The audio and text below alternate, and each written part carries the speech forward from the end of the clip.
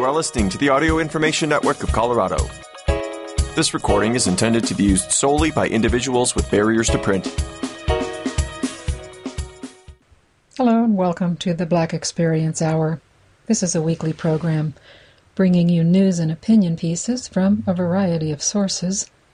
This one is being pre-recorded on the 6th of October for the listening week that begins the 14th. Your reader's name is Susan Shirey. Opening with TheRoot.com. This article written by Candace McDuffie. It was posted September 20th. Google and Howard University are changing the future of voice technology with Project Elevate Black Voices. On Wednesday, September 20th, Google and Howard University announced a dynamic partnership entitled Project Elevate Black Voices. The collaboration has one underlying principle: to make it easier for Black folks to use automatic speech recognition technology, ASR. In order to successfully use voice products, we frequently have to code switch to be understood. Google's own research confirmed that Black people's experience with ASR is worse when compared to white users and is working diligently to change that. In conjunction with Howard, the tech company embarked on Project EBV, which will assemble a premium African American English, AAE, speech data set. In addition, the renowned HBCU will be able to share the data set while creating a blueprint for responsible data collection. One of the most impressive characteristics of the alliance is that Howard University will retain ownership and licensing of the data set. We want to make sure that we are creating these inclusive experiences, Google responsible AI researcher and social psychologist Dr. Courtney Heldreth told The Root.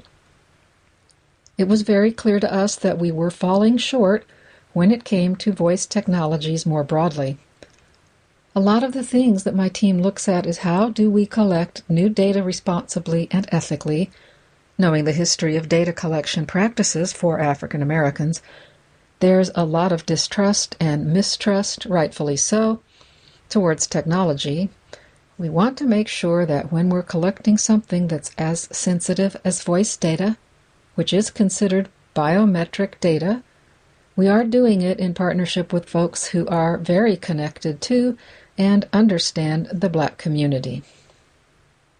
Google's project manager, Daryl Wright, reiterates the importance of trust when it comes to executing such a vital yet sensitive task. He said, "I'm excited that we're able to kind of take Black language put it in the technology that all of our users are able to interact with. The access that Howard University has within the Black community is just outstanding, right?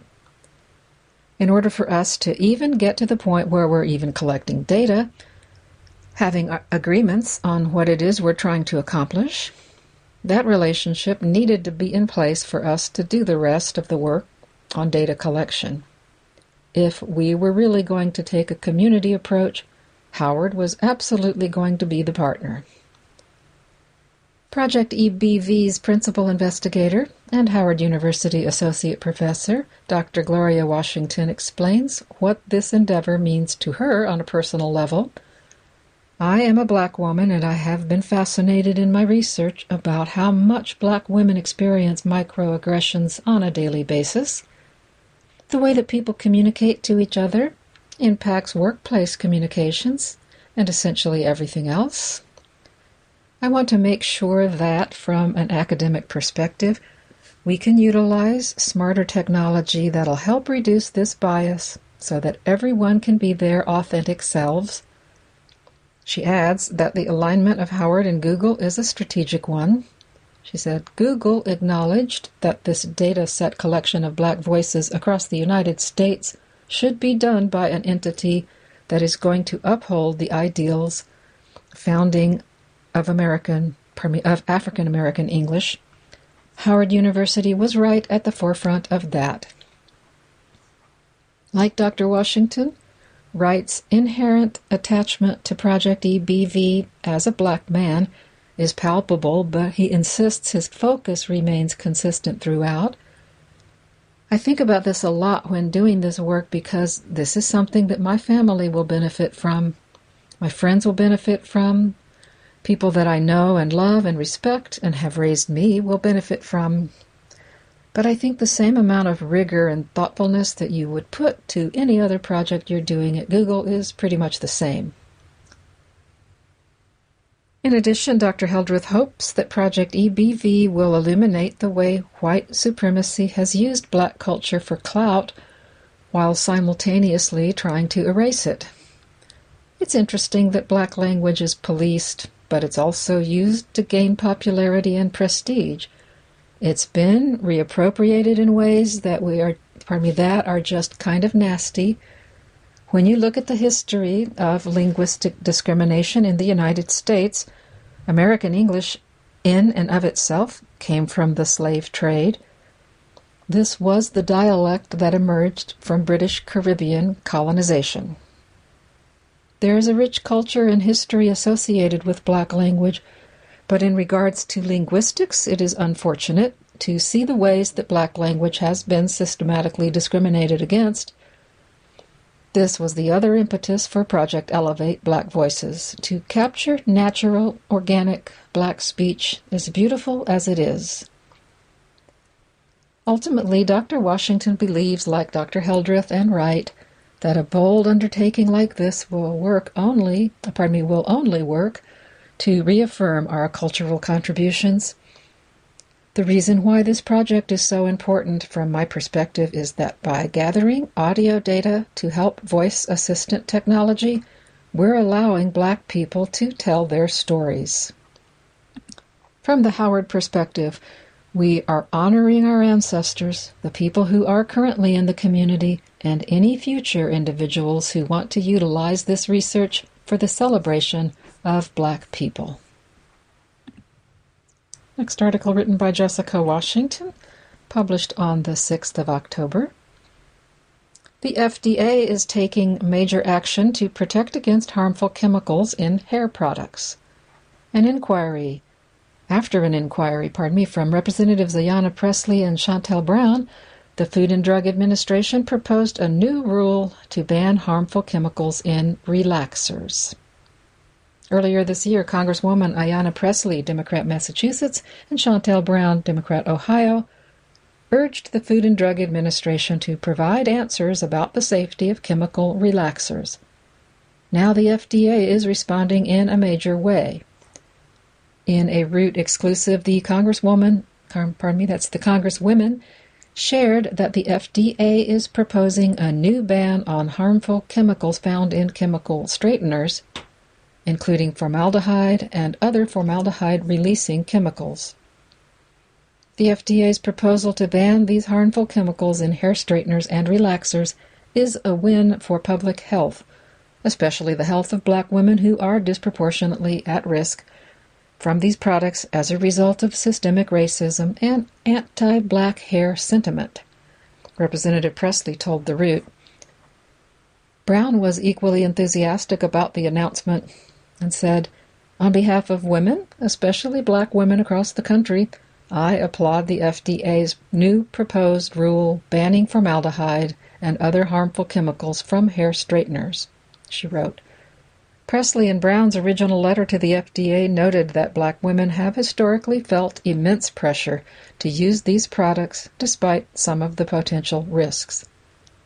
As a result of anti-black hair sentiment, black women have been unfairly subjected to scrutiny and forced to navigate the extreme politicization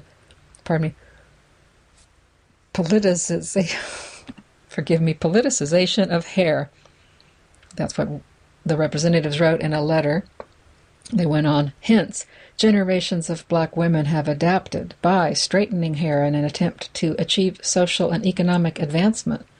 Manufacturers of chemical straighteners have gained enormous profits, but recent findings unveil potentially significant negative health consequences associated with these products. The rule isn't in place yet, but it's still an important step in addressing the serious concerns surrounding the safety of chemical relaxers, a product overwhelmingly marketed to black women.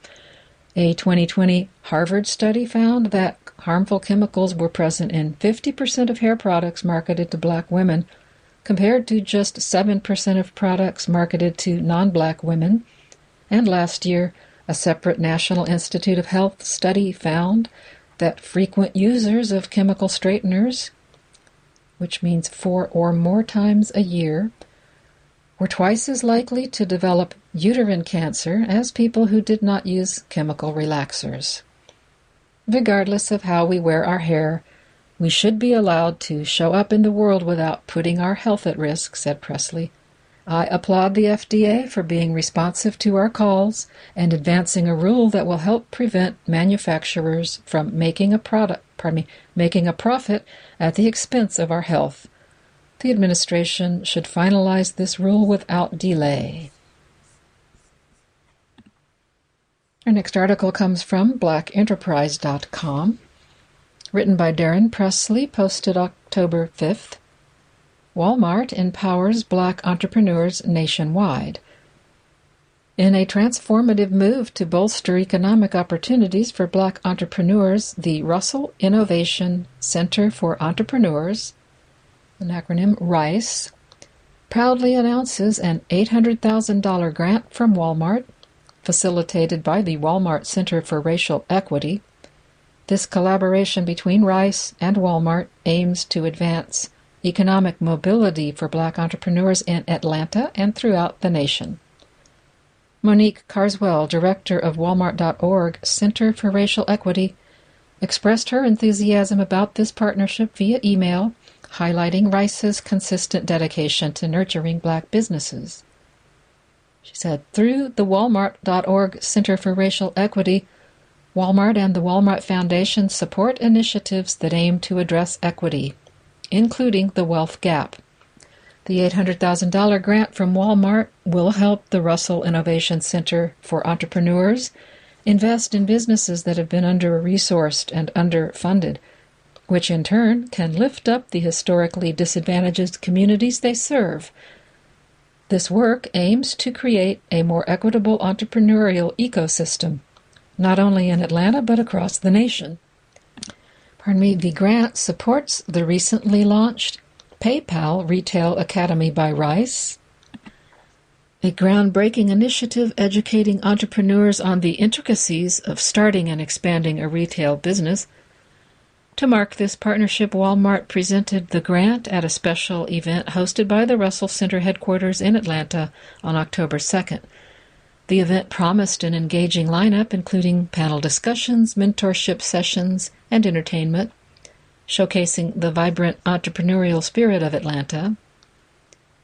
A unique feature of the event was the Walmart Made Local trailer tour, celebrating Walmart's $350 billion commitment to U.S. manufacturing over the past decade. Jay Bailey, CEO of RICE, emphasized the significance of this grant, seeing it as a significant step towards its mission of fostering black businesses. Bailey told the Black Enterprise, "The ripple effect of this grant is what it's all about. We are looking at companies who are doing better, creating better products, gaining greater distribution, creating jobs and increasing wealth. The partnership is specifically about developing a world-class platform to grow businesses in the retail space, and in this case, consumer products." This collaboration underscores its shared commitment with Walmart to promote equity through economic mobility, shaping the future of black entrepreneurship. Next piece of news comes from the Associated Press via ictnews.org, Indian Country Today. Muskogee Creek Nation judge rules in favor of citizenship for freedmen. Freedmen citizenship has been a difficult issue for tribes as the U.S. reckons with its history of racism. Written by Sean Murphy. Dateline, Oklahoma City.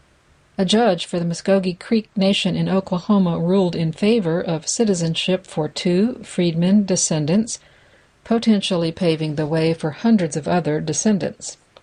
District Judge Danette Moser, based in the tribe's headquarters in Okmulgee, ruled in favor of 2 black Muskogee Nation freedmen, Rhonda Grayson and Jeff Kennedy, who had sued the tribe's citizenship board for denying their applications.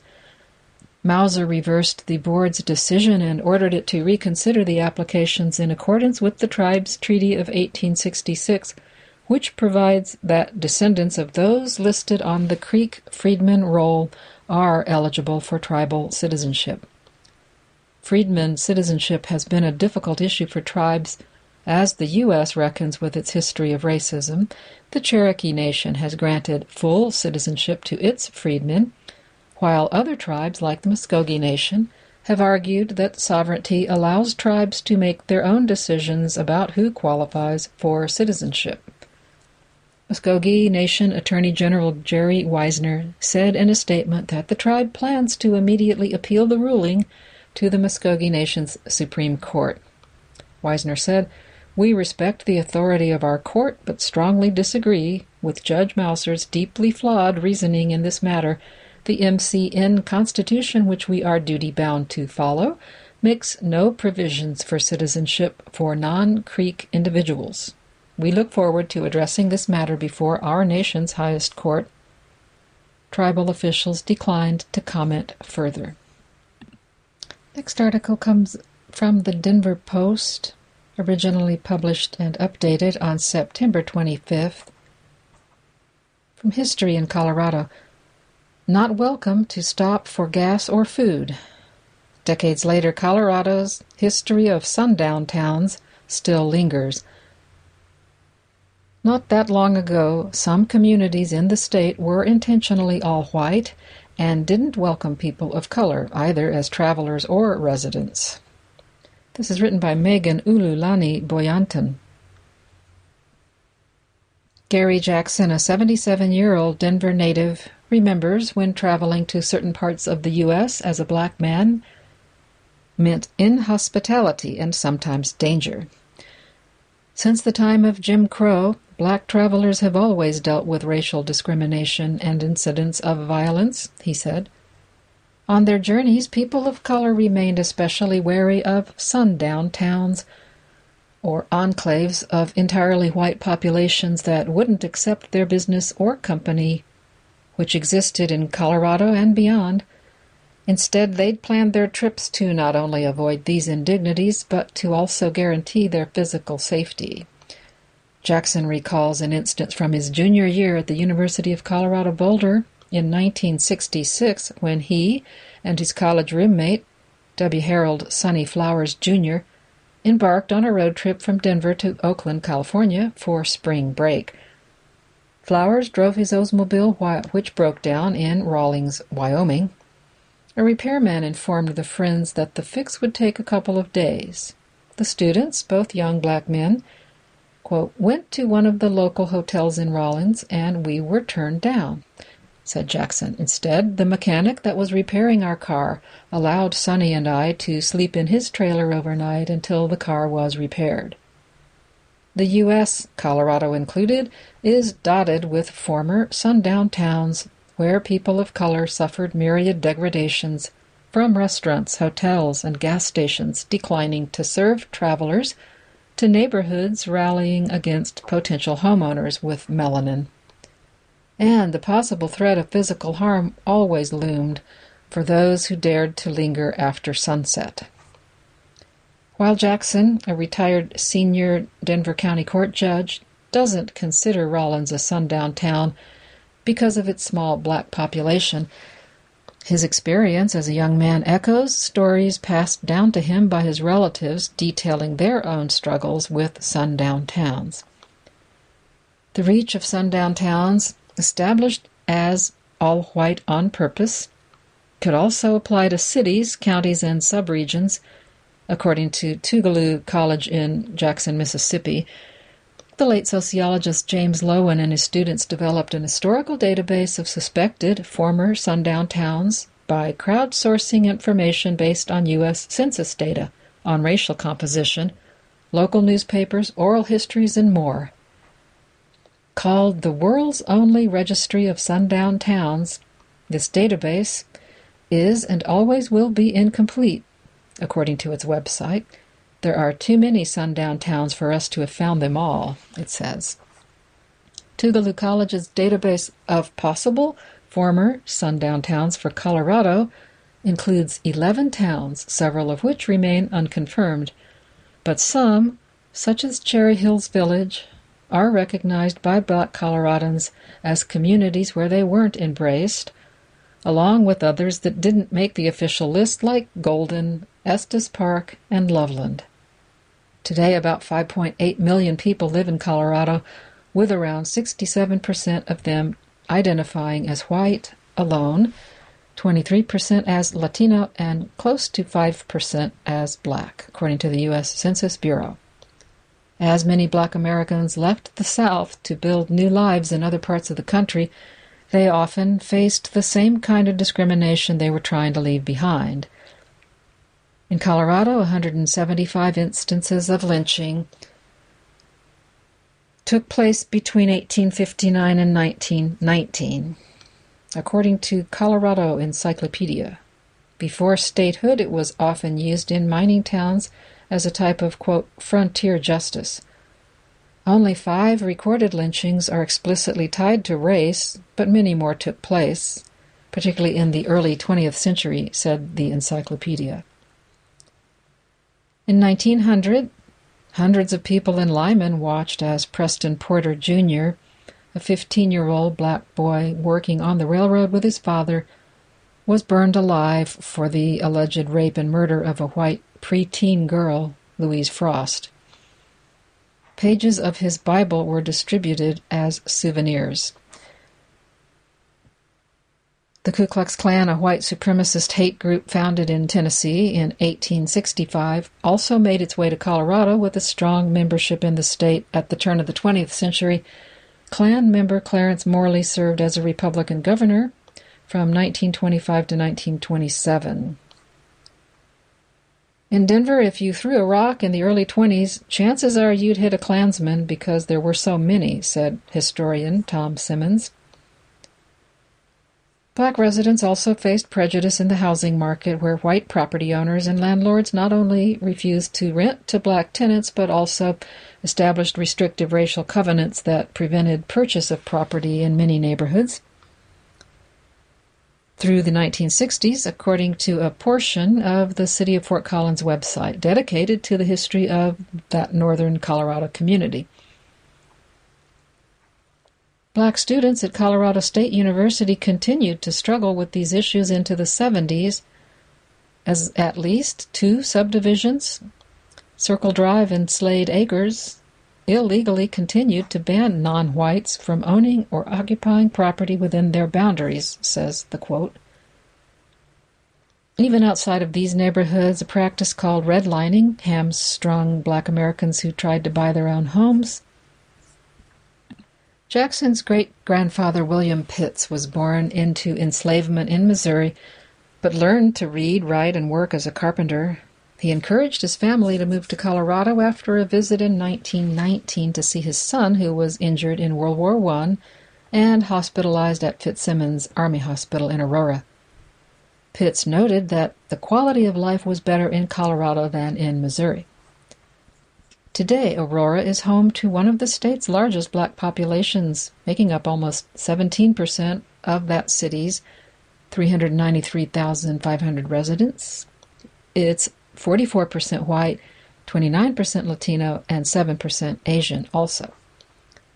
Pitts went on to build several family homes in Cherry Creek North and a cabin in Lincoln Hills, the country's only black-owned resort community west of the Mississippi. Between 1922 and 1965, Jackson did this. Coloradans bought up the majority of the development, which was made up of 1,700 total lots, more than 1,100 occupied, but others from Kansas, Nebraska, Wyoming, and more also purchased land in Lincoln Hills.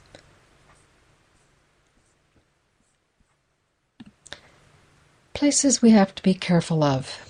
Terry Gentry, History Colorado's engagement manager for Black communities, points to sundown towns scattered all over the state. Black drivers leaving Denver to travel north would invest in a full tank of gas so you wouldn't run into any trouble between here and Cheyenne. You could drive north and see a sign that says, "We honor Jim Crow laws," she said. There may not be any signs at all. There may be people that will approach you and let you know what your limitations are in their community. And depending on the region, sundown towns impacted other marginalized communities too. They might have had laws back in the day that said no Chinese were allowed, or indigenous people were on a reservation nearby a town and they weren't allowed to go in the town, said Gentry. Even communities near urban areas like Denver and neighborhoods within them could be dangerous. You might go into a city and there's a neighborhood you better not drive through, she said. As of last year, Denver's population of around 713,000 breaks down as 54% white, 29% Latino, and 9% Black. A native Coloradan, Gentry's relatives arrived in the Centennial State over a century ago. On her maternal side, her great-great-grandparents moved in 1903 from Nashville, Tennessee, with the white family they worked for. On her paternal side, her great-grandfather made a name for himself as the first licensed Black dentist in Colorado. She recalls the discrimination her great-grandparents faced in the 1920s when Black Denverites tried resettling beyond 5 Points, the historically Black neighborhood referred to as the Harlem of the West. Gentry's relatives attempted to move to the nearby Whittier neighborhood. She said, "The neighbors found out that it was a Black man building this house, and so they did everything they could to get him out of there. They burned a cross on the front lawn, and they threatened him. He packed up his family and moved west of Downing Street to 32nd Street instead." She said, "We still have areas throughout the state where you have to pay attention because they still don't want people of color living in different areas. That's not as prevalent as it was 50, 60, 70 years ago, but it's still part of our consciousness." For her part, she pays extra attention when traveling through Cherry Hills Village. Gentry attended an event in the city a few weeks ago, quote, "and we made every effort to be on the road out of the area as the sun was setting." Cherry Hills Village, with a population of a little over 6,000, is made up of 91% white residents, 6 Latino, and 0 Black. I moved to Colorado in 1995 and to Cherry Hills Village in 2004, so I don't know anything about those assertions, nor do I know what may or may not have changed since then, said Mayor Katie Brown in an emailed statement. She went on, "I have no information upon which to comment," she said. Gentry said, "Every day I get up, I have to confront somebody wishing I wasn't here. When we do come to the table and understand that equity and freedom should be for everyone, and not just for a select few." That's when do we come to the table and understand that equity should be for everyone and not just a select few.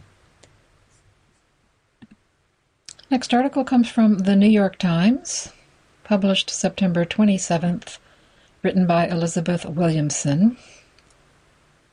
America's Black Cemeteries and 3 Women Trying to Save Them. In Georgia, Texas, and Washington, D.C., 3 Black women are working to preserve desecrated African American burial grounds and the stories they hold. The child's headstone is inscribed simply Nanny, marking the grave of a 7-year-old girl who died on May 18, 1856.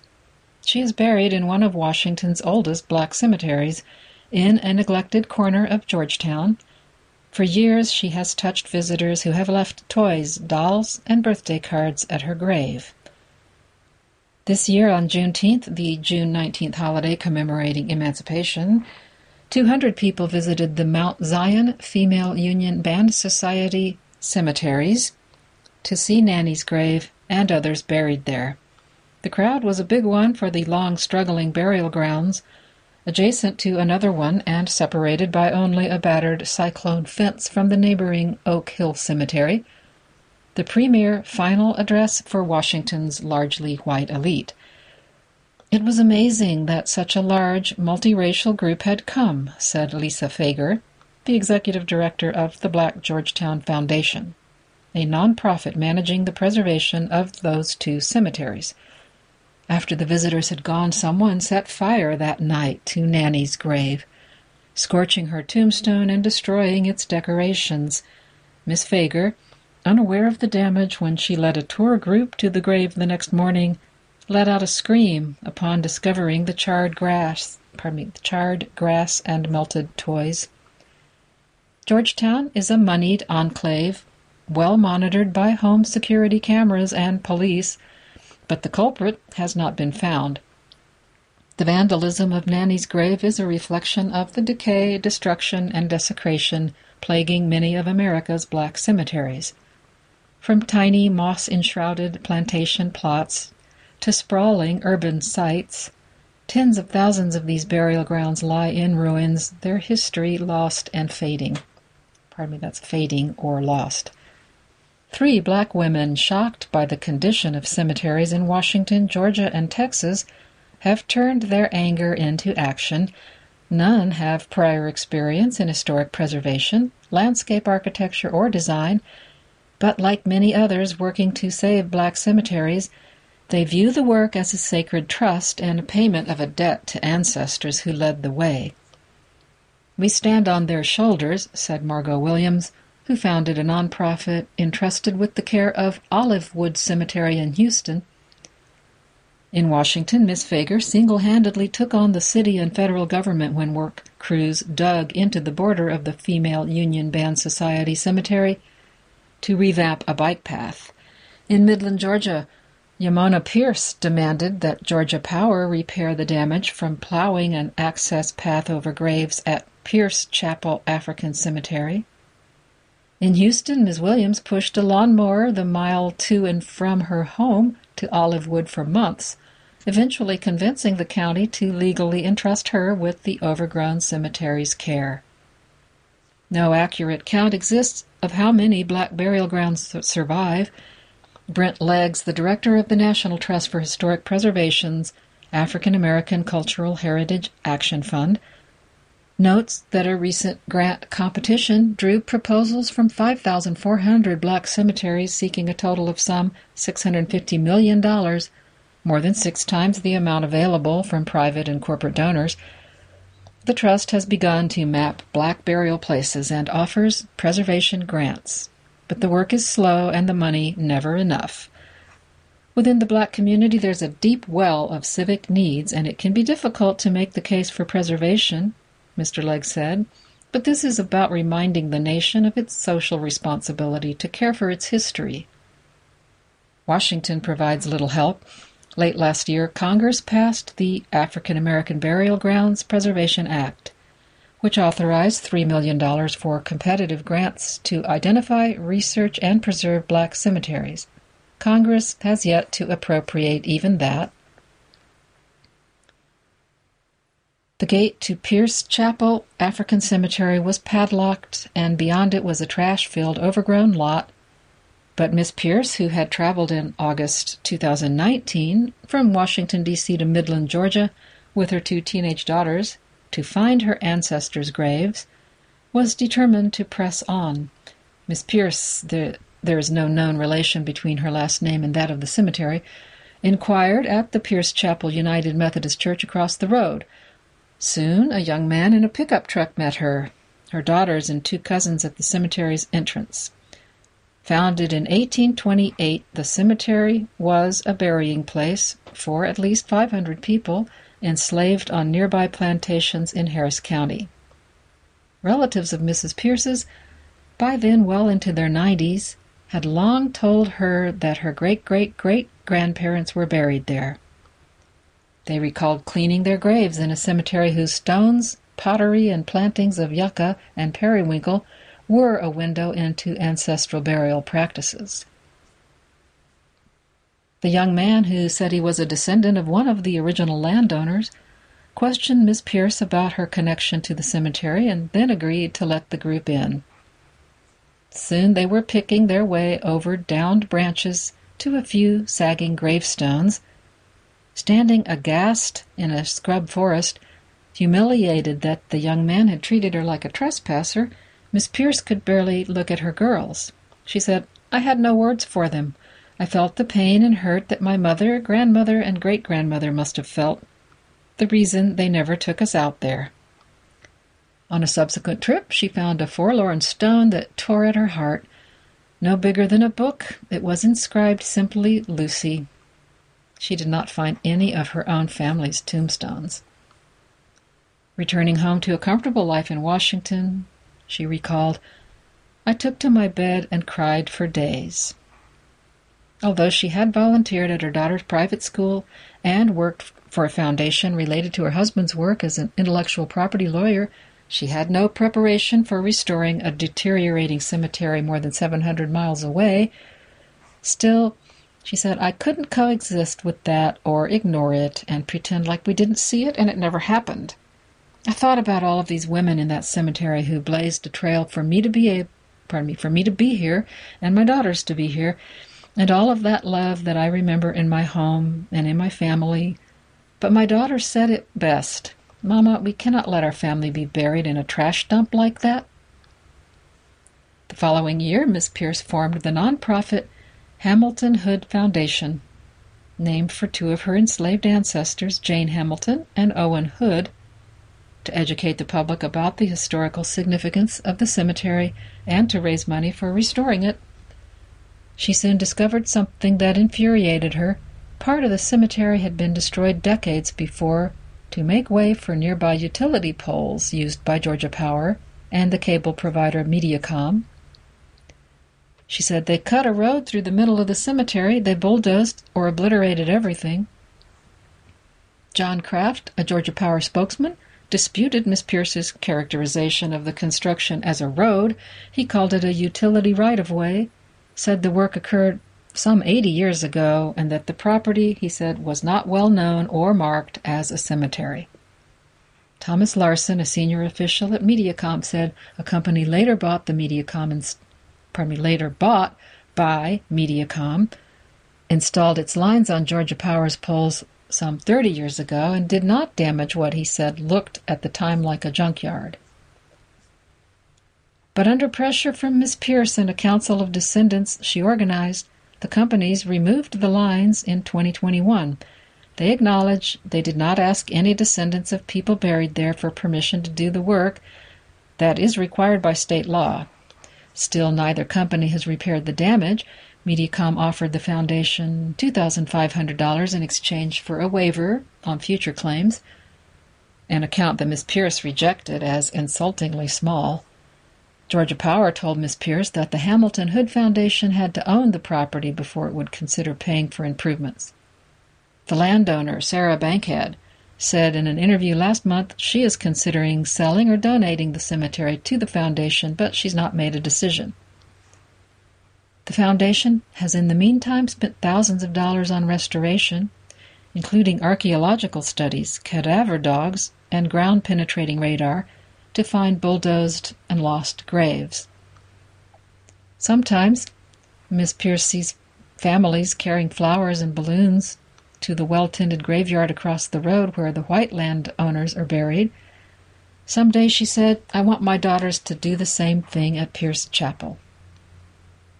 This year, the National Trust placed that cemetery on its list of 11 most endangered historic places in America.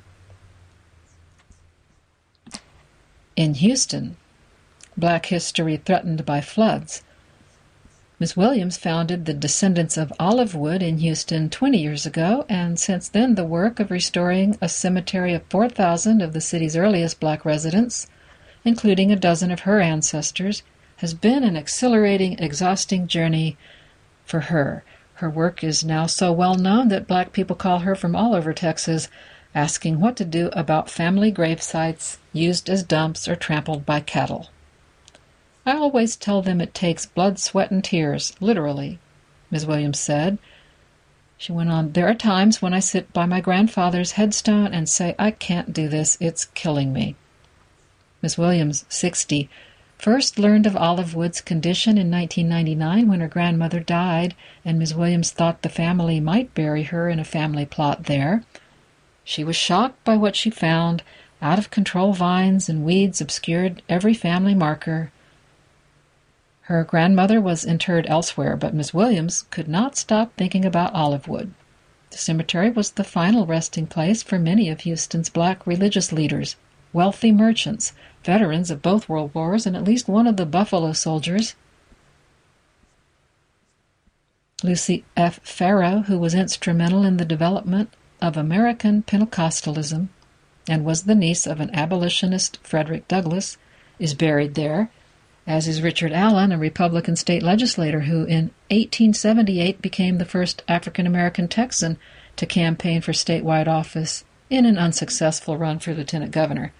Miss Williams said, "They opened the doors for me in so many ways." Her grandfather founded a civic club in the historically black Houston neighborhood where Miss Williams grew up, and her father was a precinct watcher on voting days. She said, "My dad loved this community. My grandfather loved this community, so it just trickled down." Over the years, in between caring for her daughter at a bank and as a crossing guard, she said she was particularly inspired by the stories of the women buried in Olive Wood. They established schools for music and art, foundations, and societies for people coming out of emancipation, she said. Even in those difficult times, they still found the energy for their families and their communities and to make them what they were. Those women, they drove me. When Miss Williams appealed to local government for help clearing the cemetery, she was told to do it herself. For 6 months in 2003, she used a borrowed lawnmower, sickle, and rake to clear weeds, which drew the notice and help from the County Historic Commission. Ms. Williams created the foundation that same year. By 2008, the descendants of Olive Wood had gained stewardship of the cemetery and help from the surrounding community to maintain it. As with many old burial grounds, Olive Wood's biggest threat is water. Uncontrolled flooding from the adjacent bayou, made worse by nearby development, has been washing graves into the adjoining ravine. Recently, a troop of Boy Scouts clearing brush there found a human skull and teeth. Those now rest in a storage unit along with other bones awaiting reburial on higher ground. In Houston, we're not in love with preservation. We're in love with development and what brings in the cash, said Ms. Williams. Olive Wood has been recognized as an historic site by UNESCO and the state of Texas, but those honors do not pay to maintain the 7.5-acre site, which receives no government money. Ms. Williams recalls a city official telling her, "Those people are dead. They don't pay any taxes, so why should we worry about them?" Near the beginning of her quest to save Olive Wood, Ms. Williams had to prove her familial connection to the site in court. She dug through family papers and eventually found a ledger recording the $2 her grandmother had paid for her grandfather's plot. She recalled, "I said, 'Well, good night, sweet Irene. How do you get off with paying $2 to maintain a plot? That would not even buy a weed-eater twine.'" In Washington, it pains Miss Fager, when neighbors in Georgetown expressed dismay at the Mount Zion Female Union Band Society's cemeteries disrepair, but do not maintain them, particularly given the largesse expended on the cemetery next door. That is Oak Hill, a rolling 15-acre site with a lake, fountain, and curving walkways lining the 19th century monuments. The final resting place, among others, of former Secretary of State Dean Acheson, as well as Katharine Graham, the former publisher of the Washington Post, and Ben Bradley, the Post's legendary executive editor. That cemetery is raising money to restore its 160-year-old Bigelow iron fence named for the renowned designer Jacob Bigelow. That a $1.8 million project will be funded entirely with private money.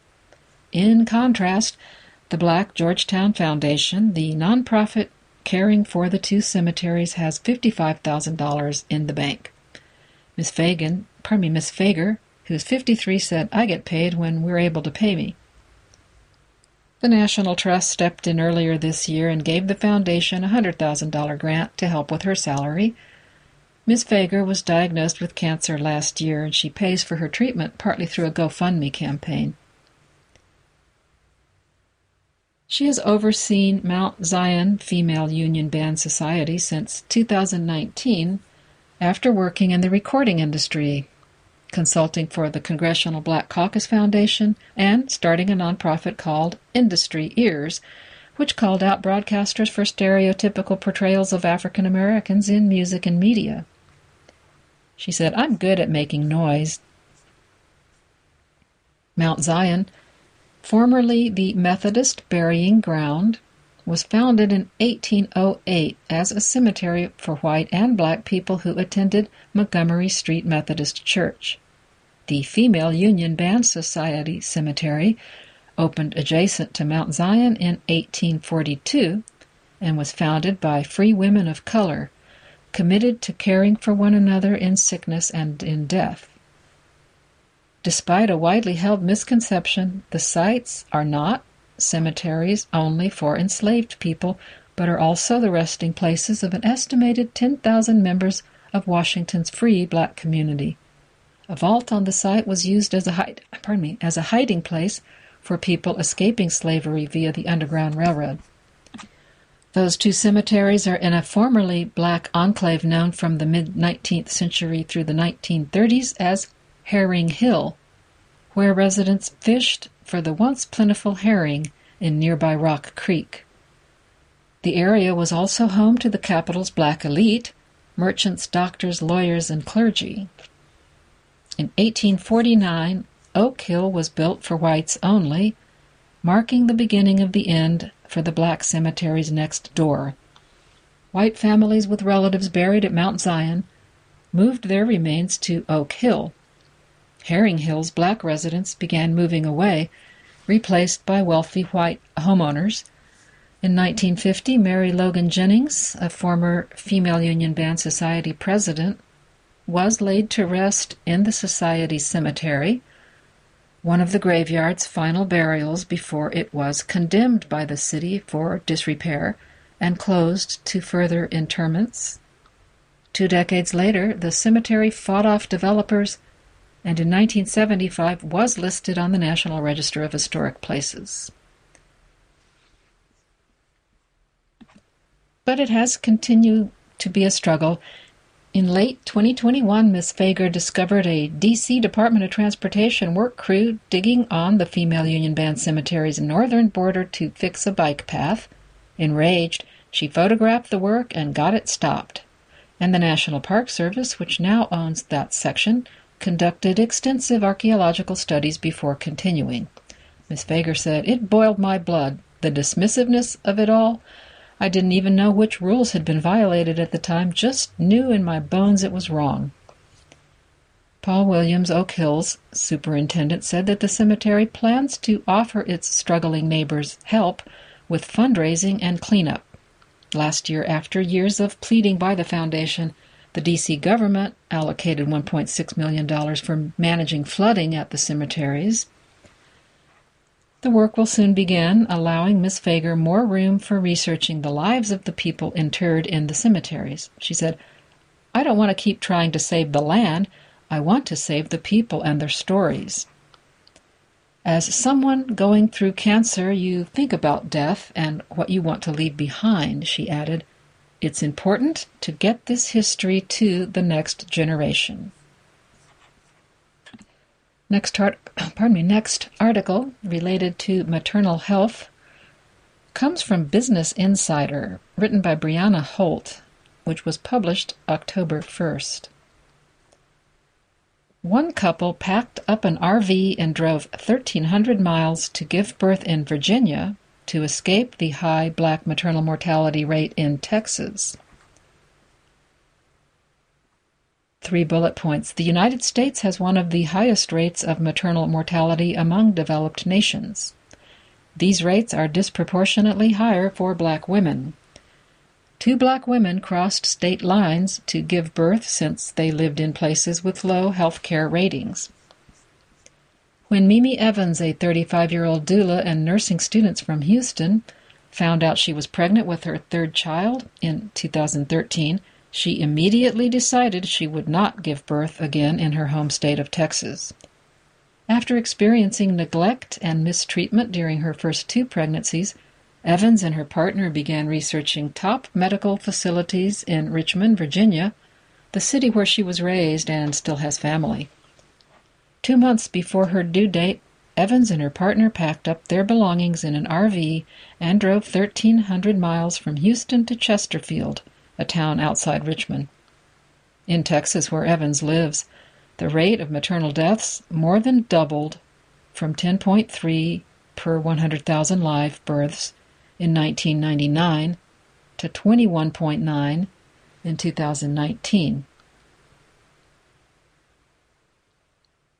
The United States as a whole has one of the highest rates of maternal mortality among developed nations, with 32.9 deaths per 100,000 live births reported in 2021. For Black women, both nationally and in Texas, those rates are disproportionately higher. To avoid becoming another statistic, more and more Black women are opting for home births, doulas, midwives, and birth assistants. Crossing state lines to give birth isn't feasible for most people. The ability to travel, whether for an abortion, the birth, or prenatal care during your pregnancy, is often deeply grounded in the amount of privilege and resources you have. It's not something that is available to most people, said Dr. Jamila Parrott, an OBGYN and president and CEO of Physicians for Reproductive Health, noting that Black women who are receiving insurance through government support cannot use their insurance across state lines. She said, "Everybody deserves proper care in their community, regardless of what state they live in or what their zip code is, and you shouldn't have to travel to seek it." Evans giving birth at VCU Medical Center meant switching health insurance plans, registering her RV in Virginia, and living in a caravan park for over 2 months. Her family and friends expressed concern with this process. People kept asking what I would do if I went into labor in the RV. I'd tell them, if I have a baby in the RV unassisted, then I prefer that rather than having my baby in a Texas hospital. Despite having a positive birthing experience in Virginia, the process of crossing state lines was so tedious and inconvenient that Evans chose to exit the hospital system completely for her 4th pregnancy in 2022, and she gave birth at home with a doula. Parrott warned that crossing state lines, even for those who can afford it, will not address the Black maternal mortality crisis. She said, "What folks have to realize is that regardless of what state you're in, the place where you deliver is often part and parcel of the same system that is harming folks in our own communities. That isn't to say that some providers or some hospital systems or networks are not working diligently to rectify, but the idea of a so-called sanctuary city for maternal health simply doesn't exist." Crossing state lines to give birth ended up causing more trouble for one mother. In 2019, Erin Monk, a 45-year-old medical assistant, chose to travel from her new home in Charlotte, North Carolina, to Baltimore, Maryland, to give birth to her 6th child. Monk made the decision after realizing North Carolina had a lower health care rating than her former home state of Maryland. She said, "I wanted to make sure that I got the best care, so I decided to go back home." But she said the care she ultimately received in Maryland was subpar. Unlike Evans, Monk traveled back and forth for all of her prenatal visits.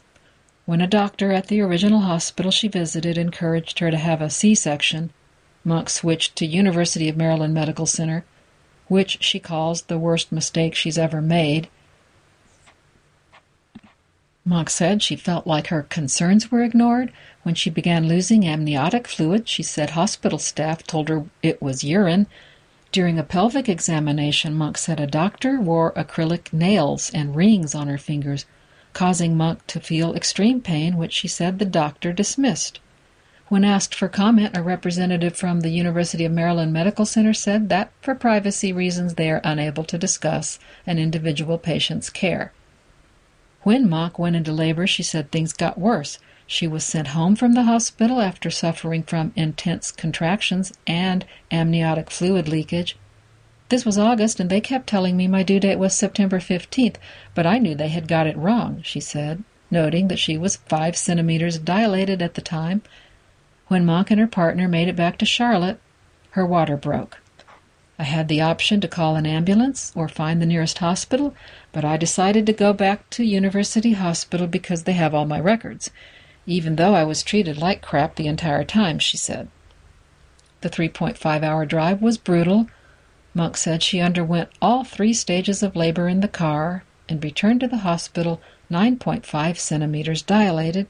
Instead of accepting that the due date was wrong, Monk said the hospital staff asked if she was taking drugs and deemed her 7 pounds and 7 ounces newborn premature. Parrott said, "This idea that there are red states and blue states, or there are good states and bad states to give birth in, is harmful. Black women are dying in every state. There is no safe haven for us if we are talking about still being cared for by the same system that just happens to be in another place. Instead of having to cross state lines to give birth," she said, "the focus should be on demanding that resources are embedded, connected, and grown within communities so that all black women have the ability to have safe birthing experiences." She said the reason why we are dying is not because we live in any particular state, but it is directly tied to our racialized experiences within the healthcare system, and you cannot escape that by crossing state lines. That brings me to the end of our time for this week. Thank you so much for joining us for the Black Experience Hour. Programming from AINC is made possible from funding from the City of Thornton Community Development Block Grant. If you enjoyed this program, please register for our free services at www.aincolorado.org or by calling 303-786-7777.